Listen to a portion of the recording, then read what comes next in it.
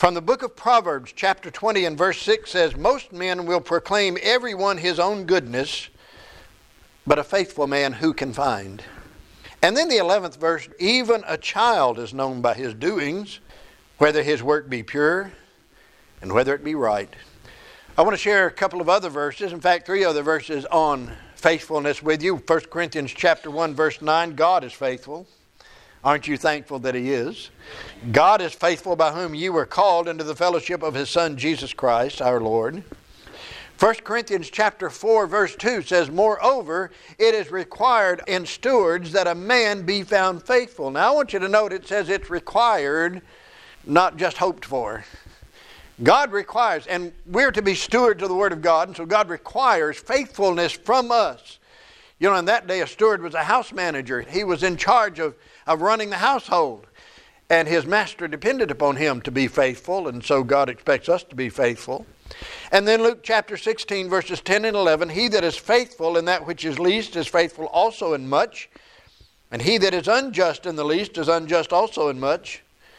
If therefore you've not been faithful in the unrighteous mammon, who will commit to your trust the true riches? Boy, I want to do more for God. I want God to give me an opportunity. Well, are you faithful in what you're doing right now? See, that's the way to get greater opportunity in service of God. Several years ago, I wrote an article that was titled, Love Jesus, Love the Church. And the whole gist of it is, if you love Jesus, you'll love His church. That was in response to an article that the Barna Research Group website had published, which was entitled, Meet Those Who Love Jesus, but Not the Church. Well, you can't love the head without loving the body, right? I mean, if you love Jesus, you're going to love the Lord's churches. So I stated that sentiment cannot be biblically sustained, that I love Jesus, but I just don't have any use for the church or going to church. The attitude is equivalent to saying something like, well, I love baseball. What team are you on? I don't want to be on any team. You know, I just love baseball. And so that's the attitude of those who say, I love Jesus, but not the church. I don't think the Lord intended for those of us who are saved to be freelancers, just to go out in our own authority, of which we have none, and go out in our own power, of which we have none, and for personal benefit do a bunch of work that we say is for Him, and then hope that He blesses it or whatever it may be. I want to share some statistics with you this morning. Only 63% of Americans identify as Christians today. Now, folks, that's sad.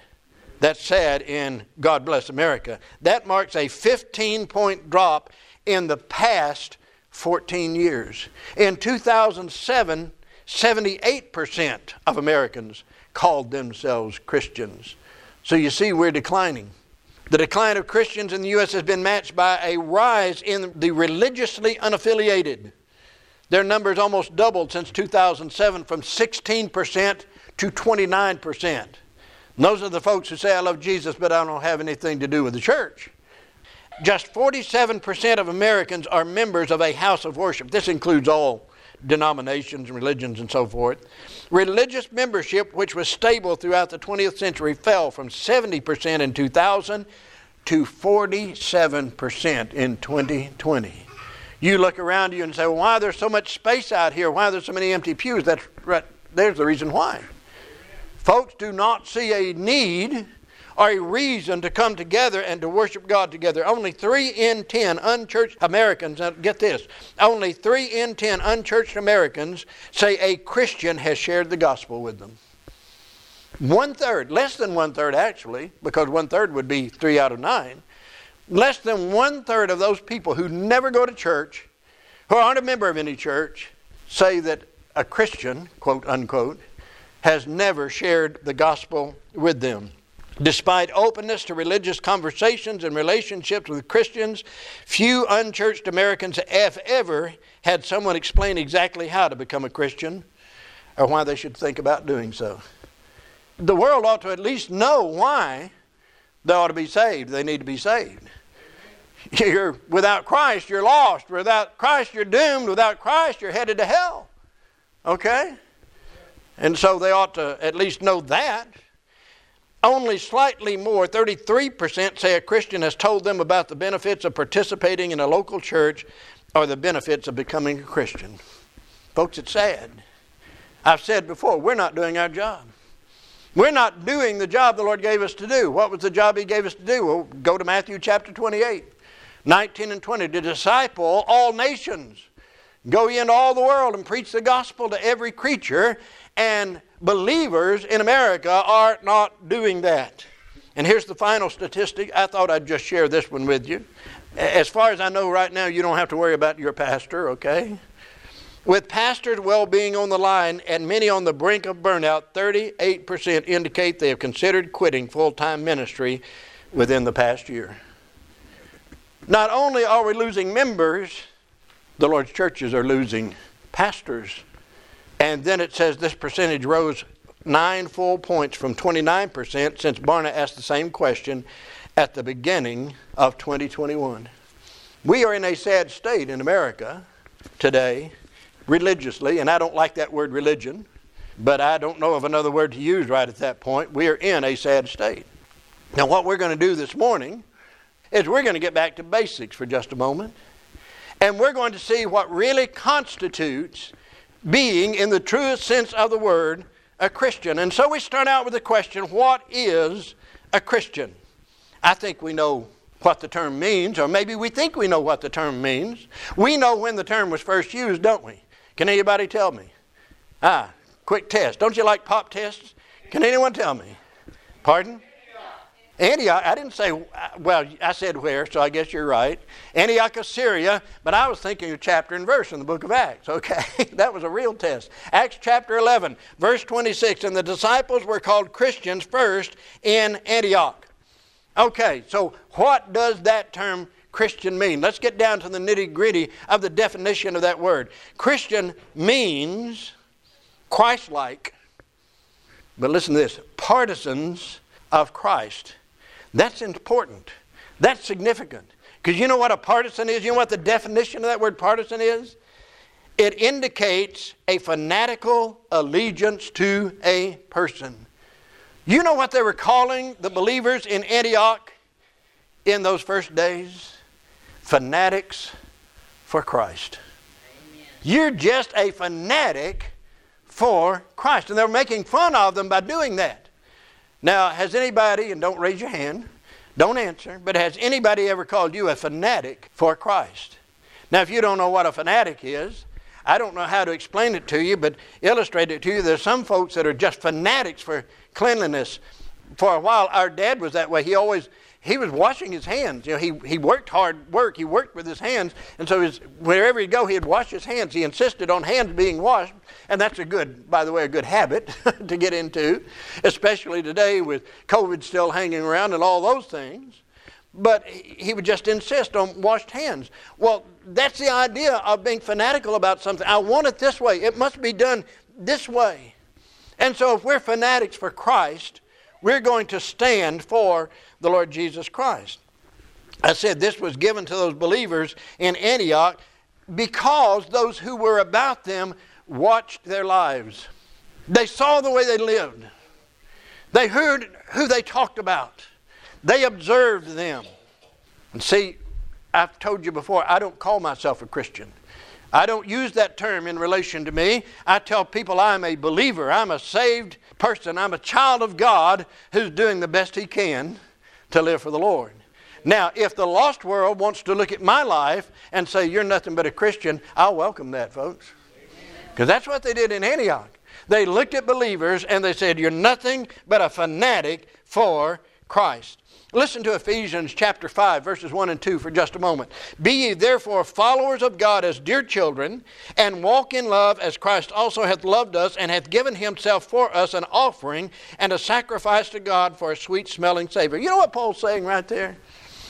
Be an imitator of God as children imitate their parents. Now, if you have raised children, if you have children, you know that children imitate their parents. One of the most enjoyable things I ever did was have a 6, 7, and 8-year-old children's chapel. You can learn more about what goes on at home with 6, 7, and 8-year-olds and talking to them and listening to them than you could, by putting a spy camera in their house. You know, those children tell you just about everything that's going on at home. And so Paul's just saying, be an imitator of God like children imitate their parents. And he says, do it this way, by loving and living the way Jesus Christ loved and lived. That's what we're supposed to do. That's not real hard, you know, especially if we will let Him live in and through us. So a real Christian is like Christ. First of all, in relationship to God. Who was Jesus? He was the Son of God. We know Him as the second person of the Trinity, the second person of the Godhead, God the Father, God the Son, God the Holy Spirit. So the question is, do you have a relationship with God? Are you a child of God? Have you repented toward God and put your faith in Christ to be saved? There are many people today who believe in the universal fatherhood of God and brotherhood of man. I got to tell you, that's not so. God is not the father of everybody. In fact, listen to what Jesus said in John chapter 8, verse 44. Ye are of your father the devil. He's talking to religious people right there, by the way. Get that. He's talking to religious people. Ye are of your father the devil, and the lust of your father ye will do. He was a murderer from the beginning, and abode not in the truth, because there is no truth in him. When he speaketh a lie, he speaketh of his own, for he is a liar and the father of it. A lost person only has Satan for a father. Only has the devil for a father. He will follow the will of the devil. And so this idea of the fatherhood of God for all men certainly is not true. Jesus said to Nicodemus in John chapter 3 and verse 3, said, except a man be born again, he cannot see the kingdom of God. He's got to have a new father, okay?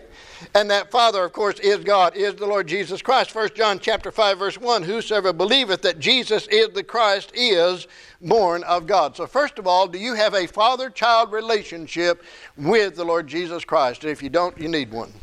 And how do I get that relationship? I said a moment ago, repentance. That's turning to God. Turning to God, and by faith applying the shed blood of Jesus Christ. That's the only way to have that relationship with God. So a real Christian is like Christ in relationship to God, but he's like Christ in relationship to baptism also. So I knew you were going to bring that up. Well, certainly. When Jesus was baptized by John the Baptist, you remember what happened? The Holy Spirit in the form of a dove descended from heaven, and God spoke, and He said, this is my beloved Son. And then in another place He said, this is my beloved Son, hear ye Him.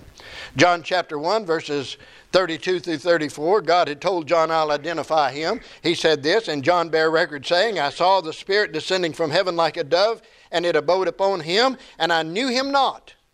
But He that sent me to baptize with water, the same said unto me, upon whom thou shalt see the Spirit descending and remaining on Him, the same is He which baptizeth with the Holy Spirit, of the Holy Ghost. And I saw and bear record that this is the Son of God. Matthew chapter 3 records the baptism of Jesus. Jesus came to John the Baptist, and Jesus said, I need to be baptized by you. Remember what John said? Oh, no, I need to be baptized by you. And Jesus said, no, suffer it to be so now to fulfill all righteousness. And so Jesus was baptized not in order to be saved. Why was Jesus baptized? In His baptism, it identified Him for who He was. The only begotten Son of God. You know why a child of God, a quote-unquote Christian, why a saved person is baptized? To identify them with the Lord Jesus Christ. We're following the example that He said. We're saying, yes, I trust Jesus. I've trusted Him. I believe Him, and I'm following Him in my life. So a Christian is like Christ in his relationship to God and his relationship to baptism, but also daily living. You know, Jesus was the same every day. He wasn't hot one day and cold the next. He wasn't up and down like so many, I started to say of us, I'm not going to say that, so many believers are today. One day on fire for the Lord, the next day you're burned out, right? Jesus was not that way. He prayed daily. He witnessed to the lost. He was filled with the Spirit. He had mastered the Scriptures. Of course, He wrote them through the Holy Spirit. He was kind. He was humble. He was gentle. He was good. He was meek. And that was the everyday life of the Lord Jesus Christ. He didn't wait till Sunday and start getting good. Or He didn't wait until He felt like it to start getting good. He was forgiving. A true Christian tries to imitate Jesus Christ in his daily life as much as he possibly can. We sing a song sometimes, let others see Jesus in you, right? That's what we're supposed to do in daily living. Just going to, I always want to say Walmart, but Brother Dennis is back there. I'm going to say Albertsons, okay? On a daily basis, we go into the grocery store, we go into the hardware store, wherever we go. People are supposed to see Jesus in us. There is no such thing as a Sunday-only Christian, you know that? There's a lot of them that claim to be, but I saw, and I don't have the nerve to put it up, but I saw a church sign that said this, worship with us, beat the Christmas rush. I'm not quite brave enough to put that out there yet, but one of these days I may do that. But there's no such thing as a Sunday-only Christian or a carnal Christian. You ever heard anybody refer to somebody as a carnal Christian? No such thing. There's a carnal believer. There's a carnal child of God. But you can't be a carnal Christian. You're either like Christ or you're not. And so he's like Christ in relationship to the Father, in relationship to God, in relationship to baptism, in relationship to daily living. And here's the one I like, in relation to the church. Jesus established his church, and Jesus was a member of his church. How do you know that? Well, the head can't be off by itself and not be a part of the body. The head of this church is not your pastor. The head of this church is Jesus Christ. He better always be the head of this church. This always better be his church and not my church or your church. So he is the head of the church. By the way, he was the first pastor. Now that first church had an advantage that you don't have. You know what that is? It had a perfect pastor. I hate to spoil your, hate to burst your balloons, but you don't have a perfect pastor, okay? Tries to be as much like Jesus as he can, but And think about this. If the church isn't important, why did Jesus establish it? God doesn't do anything in vain. God doesn't do anything useless. God doesn't do anything to no purpose. Jesus had a purpose in establishing his New Testament church. And Jesus loves this church and loved that first church and has loved every one of his churches enough to die for those churches. Acts chapter 20 and verse 28. Feed the church of God, which he, talking about Jesus, hath purchased with his own blood. Do we ever stop to think, when we think about Bethel Baptist Church, do we ever stop to think? Now, we can go back to our very beginnings. I've forgotten about how old we are this year. We're 70-something years old this year. I can't remember the exact age. We're 70-something years old. Oh, we could think back about what it cost those first folks to establish this church. And that comes nowhere close to what it cost to establish this church. For this church to be in existence, it cost the precious blood of the sinless Son of God. That's what it cost for this church and every other New Testament church to be in existence. Ephesians chapter 5 verse 25 we're familiar with. Husbands, love your wives as Christ also loved the church and gave himself for it. Jesus bought this church with his blood. He has paid for this church with his blood. So a Christian is like Christ in relation to the church. So a Christian is a member of a New Testament church and faithfully, note that word, faithfully serves Christ through that church. He faithfully attends the services. Now, see, the question is, did Jesus go to church faithfully? Well, I know Acts chapter 4 verse 16 says this, and as his custom was, he went into the synagogue on the Sabbath day. He was regular in going to the synagogue. He established his church, and I know he was in church every day because his was a mobile church, and wherever he went, it went. And so Jesus was with his church on a daily basis. Let me ask you this. Would Jesus lay out of church? He doesn't, okay? I hoped I would get all no's with that. He doesn't. Jesus does not lay out of church. He is here every time we meet. We're going to meet at 6 o'clock tonight for business meeting. We're not going to live stream it. We'll meet at 6 o'clock for business meeting. Will Jesus be here? Yes, he will. I guarantee you he will. You know how I know that? He said, where two or three are gathered together in my name, there am I in the midst of them. I know Jesus Christ will be here, whether it's business meeting. Last Sunday night we observed the Lord's Supper. He was here, folks. He was here. He's here right now. And He is regular in attendance and faithful in attendance to His churches. And every church member ought to have the attitude that Jesus had, where 2 or 3 are gathered together. Well, if 2 or 3 are going to be there, I'm going to be there. Okay? That ought to be our attitude. We're familiar with Hebrews chapter 10, verse 25, not forsaking the assembling of ourselves together, or yourselves together, as the manner of some is, but exhorting one another, and so much more as you see the day approaching. You know what that says? The closer we get to the day, what is the day? It's the coming of the Lord Jesus Christ. That end time event that we talk about, the closer we get to that day, the more it ought to be our desire and be in our hearts and be on our hearts that I am going to assemble together with my brothers and sisters in Christ. Okay? That ought to be our desire. That ought to be our purpose. Now, we understand there are times that we are providentially hindered. You know, last week, Brother Dennis's family had the flu. I told him to stay home. I mean, he got permission from the pastor for that. He was going to anyway, right? You didn't want to bring it up here and give it to us. But I said, no, we don't want that up here. You just keep that at home, all right? You get well, come on. We look forward to seeing you. But we know things like that. Sometimes we're out of town. Some people, it's not wrong to have a vacation. You know, Jesus went apart and rested occasionally. And so it's okay to maybe go somewhere, then come back home. But if we're here and we're well, and there's nothing to providentially hinder us, we ought to be here. You know, under the law, you weren't supposed to do any servile labor on the Sabbath day, but the Lord did put a provision in there. If your ox is in a ditch, don't leave the ox in a ditch. Get him out. But some folks push their ox in a ditch so they can get him out on the Sabbath day. And some folks push their ox in a ditch so they can get him out on Sunday. And we're not supposed to do that. But if we're providentially hindered, I understand that. And the Lord understands that. So Jesus, or a Christian, is like Jesus in relation to the church. Now, I only have 2 points to this message. If Jesus was faithful to the church, what is the church? You know, we understand that the church is not the building. We understand that the church is the body. So many of the world see it as the building. That's why some people say, well, I'm going to church today. They mean they're going to a building.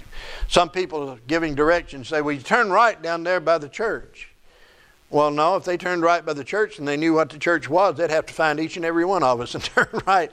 But they're talking about the building. Well, the building is not the church. I had a debate with a 5-year-old this past week. Okay? About the difference between church and church house. Because she said, when I said something about it's the church house, she said, no, it's the church. And I tried to explain to her. I said, it's the house where the church meets. All right? She says, no, it's the church. I learned something in that debate. I'm not sure who won it, but I did learn something from it. It's best not to argue with a 5-year-old. You know, you're probably not going to make any headway. But anyway, I was trying to explain to her there's a difference between the... Now, I'm not going to get out of sorts with you if you refer to this building as the church. I know what you mean. But properly, this is the church house. And folks, this is the church. All right? We come together to meet together. A New Testament church is a local, visible assembly of people who covenant together to carry out the work that the Lord has given us to do. And that's what we're supposed to do. Some see it as some disarranged, disorganized thing that all of the saved with really no unity sort of come together in. But the word ecclesia, which is through a series of different words is translated church in our Bibles, literally means the Lord's assembly. The Lord's assembly. So a true church must be able to come together. A true church must be able to meet on a regular basis. James chapter 2, in verses 2 through 4. James is giving instruction for how to treat people who come into the worship service. And here's what he says. When they come into your assembly. You know, he says, if you have 2 people come in and one's a wealthy man and one's not wealthy. He barely has proper clothing. See, back then, the front seat, and boy, it's so good to see people sitting on the front today. But back then, the front seat was the primary place to sit. And the back seat was the lower place to sit. He said, if you're wrong, if somebody comes into your assembly and they're wealthy and you give them the seats down front, and somebody that's poor comes in and you seat them in the back, he said, you're judging people that way. But he talks about people coming into the assembly at Corinth on the matter of discipline. And he says, when ye are gathered together, they had to be able, that church at Corinth, to come together. Acts chapter 14, verse 27. And when they were come, now remember, Paul and Barnabas had been on a mission tour, okay? They sent out by the church at Antioch. They have come back, and listen to what it says in verse 27. And when they were come and had gathered the church together, they did what? They gathered the church together. What church? The church at Antioch in Syria. When they had gathered the church together, they rehearsed all that God had done with them and how he had opened the door of faith unto the Gentiles. And then one of my favorite ones, Acts chapter 11, verse 18. We talked about this just last Sunday night. Paul's talking about the observance of the Lord's Supper. And he says this, he talked about there being problems in the church and divisions in the church. And he says to that church, first of all, when ye come together in the church. That doesn't leave any room for wondering what he said, does it? I hear that there be divisions among you, and I partly believe it. We can see from these verses, just these few verses, that a church must be able to come together, must be able to assemble, must be able to meet. And there's at least two aspects of a New Testament church. And I call it the church assembled and the church apart. The church assembled and the church apart. Well, what are you talking about? Well, the church apart talks about our involvement in our daily activities. See, we're not just going to all spend the night here and spend tomorrow night here and spend the next night here and the next night. We're not going to do that. What are we going to do? Well, at the end of services this morning, when the final amen is said, we're going to disperse, aren't we? We're going to separate. We're going to go our different ways. Well, will there still be a church in existence? Well, certainly. We'll come back tonight. Some will. We'll disperse. We'll meet Wednesday night. We'll disperse. And so sometimes the church is apart, and what is our responsibility apart? Whether it's recreation, whether it's work, whether it's at home, whether it's at school, what is the responsibility of the church at part? We still have a purpose, folks. Matthew chapter 28, verse 19. Go ye therefore, and quite literally that is in your going, everyday activity, whether it's Walmart or Albertsons, it doesn't matter. In your going, in your everyday activity, and teach or disciple all nations, baptizing them in the name of the Father and of the Son and of the Holy Spirit, of the Holy Ghost, teaching them to observe all things whatsoever I have commanded you, and lo, I am with you always, even until the end of the world, or the consummation of the age. The Lord said, when you go apart, go out into the world on your day-to-day activities, what are we supposed to be doing? You can't make a disciple out of a lost person. So we're to be telling people about the Lord Jesus Christ. The key word in verse 19 is go. We're to go. You know, it's wonderful to be in here. I love the fellowship. I love each and every one of you. I look forward to Sundays. But folks, we can't sit in here until Jesus comes. We got to be out there. Jesus said you're the salt of the earth, right? And we can talk about all the things that salt does and everything, but that's not the point I want to get to. We're the salt of the earth. I'm a saltaholic, you know that. I get harassed because of that. I got news for you. Salt doesn't do me a bit of good in the shaker. Okay? And this is the salt shaker in here, all right? And all the salt's in here. But you got to have the salt on whatever you're eating, or you got to have the salt outside of the shaker if the salt is going to do any good at all. And so primary work of us as a church apart is to go into the world. And Jesus said in Acts 1:8, you shall be witnesses unto me. And we know what this entails: Jerusalem, Judea, Samaria, and unto the uttermost part of the earth. At home, in your neighborhood, reach out beyond your neighborhood into other areas, and even in places we don't want to go, and to people that we might not deem worthy of the gospel, we're to go. That's what we're to do. That's the activity of the church apart. Well, what's the activity, primary activity of the church assembled? I believe it's worship. Primary activity of the church assembled is worship, and that's what we are here to do today. Well, how do I worship God in a church service? Well, you can worship in many ways. Sing these songs of praise.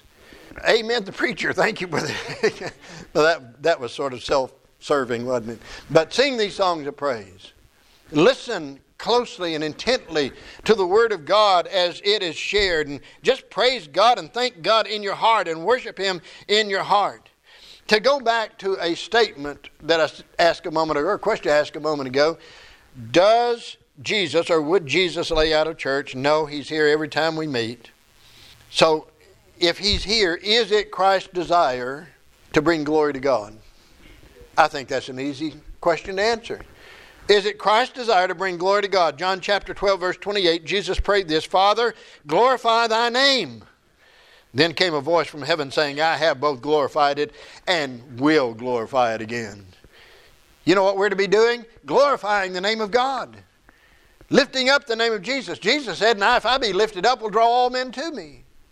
John chapter 17, verse 4, Jesus prayed, I have glorified thee. He's talking to the Father. He's getting ready to go to the cross. I have glorified thee on earth. I have finished the work which thou gavest me to do.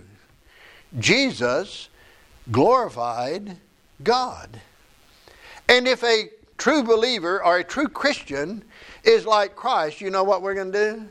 We're going to glorify God. Now, we know how to glorify God, but we're going to see a couple of verses. It should be the desire of every believer, every child of God, to glorify Him through our daily living. Listen to the 96th Psalm. I love Psalm 96:8. It touches my heart. Give unto the Lord the glory due unto His name. Isn't that simple? How much glory is due to God? Thank you. I've trained you enough on that one. You've heard that verse enough. You've heard that question enough. All glory. God is due all glory. Well, how much is all? All. Give God everything He deserves. Give Him all of the glory He deserves. And then verse 9 says, oh, worship the Lord in the beauty of holiness. Fear before Him all the earth.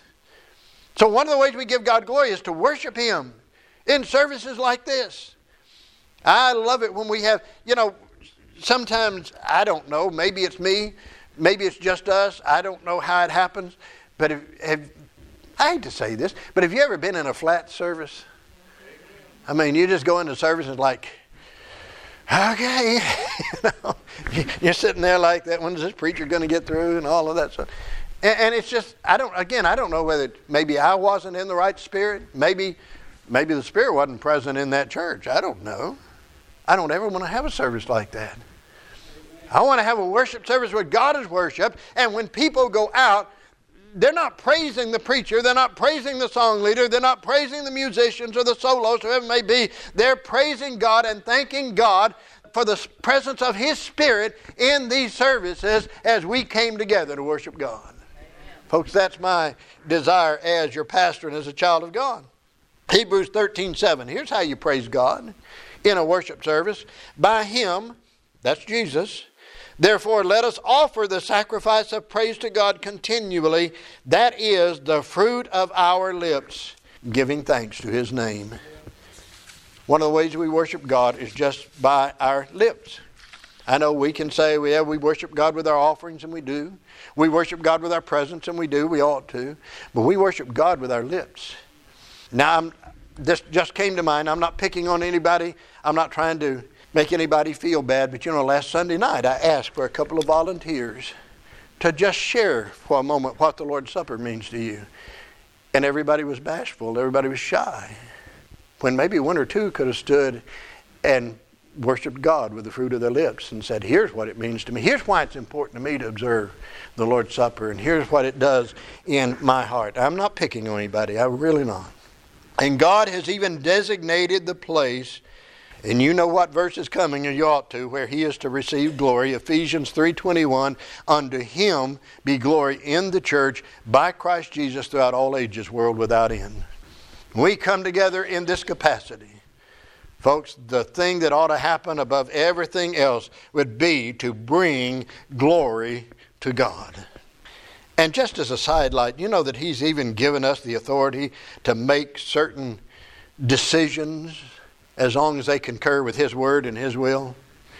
Matthew 18:18, Jesus said, Verily I say unto you, whatsoever you bind on earth shall be bound in heaven. Whatsoever you loose on earth shall be loosed in heaven. Matthew 16:19, I will give unto thee the keys of the kingdom of heaven. He was saying that to His church, not to Peter, by the way.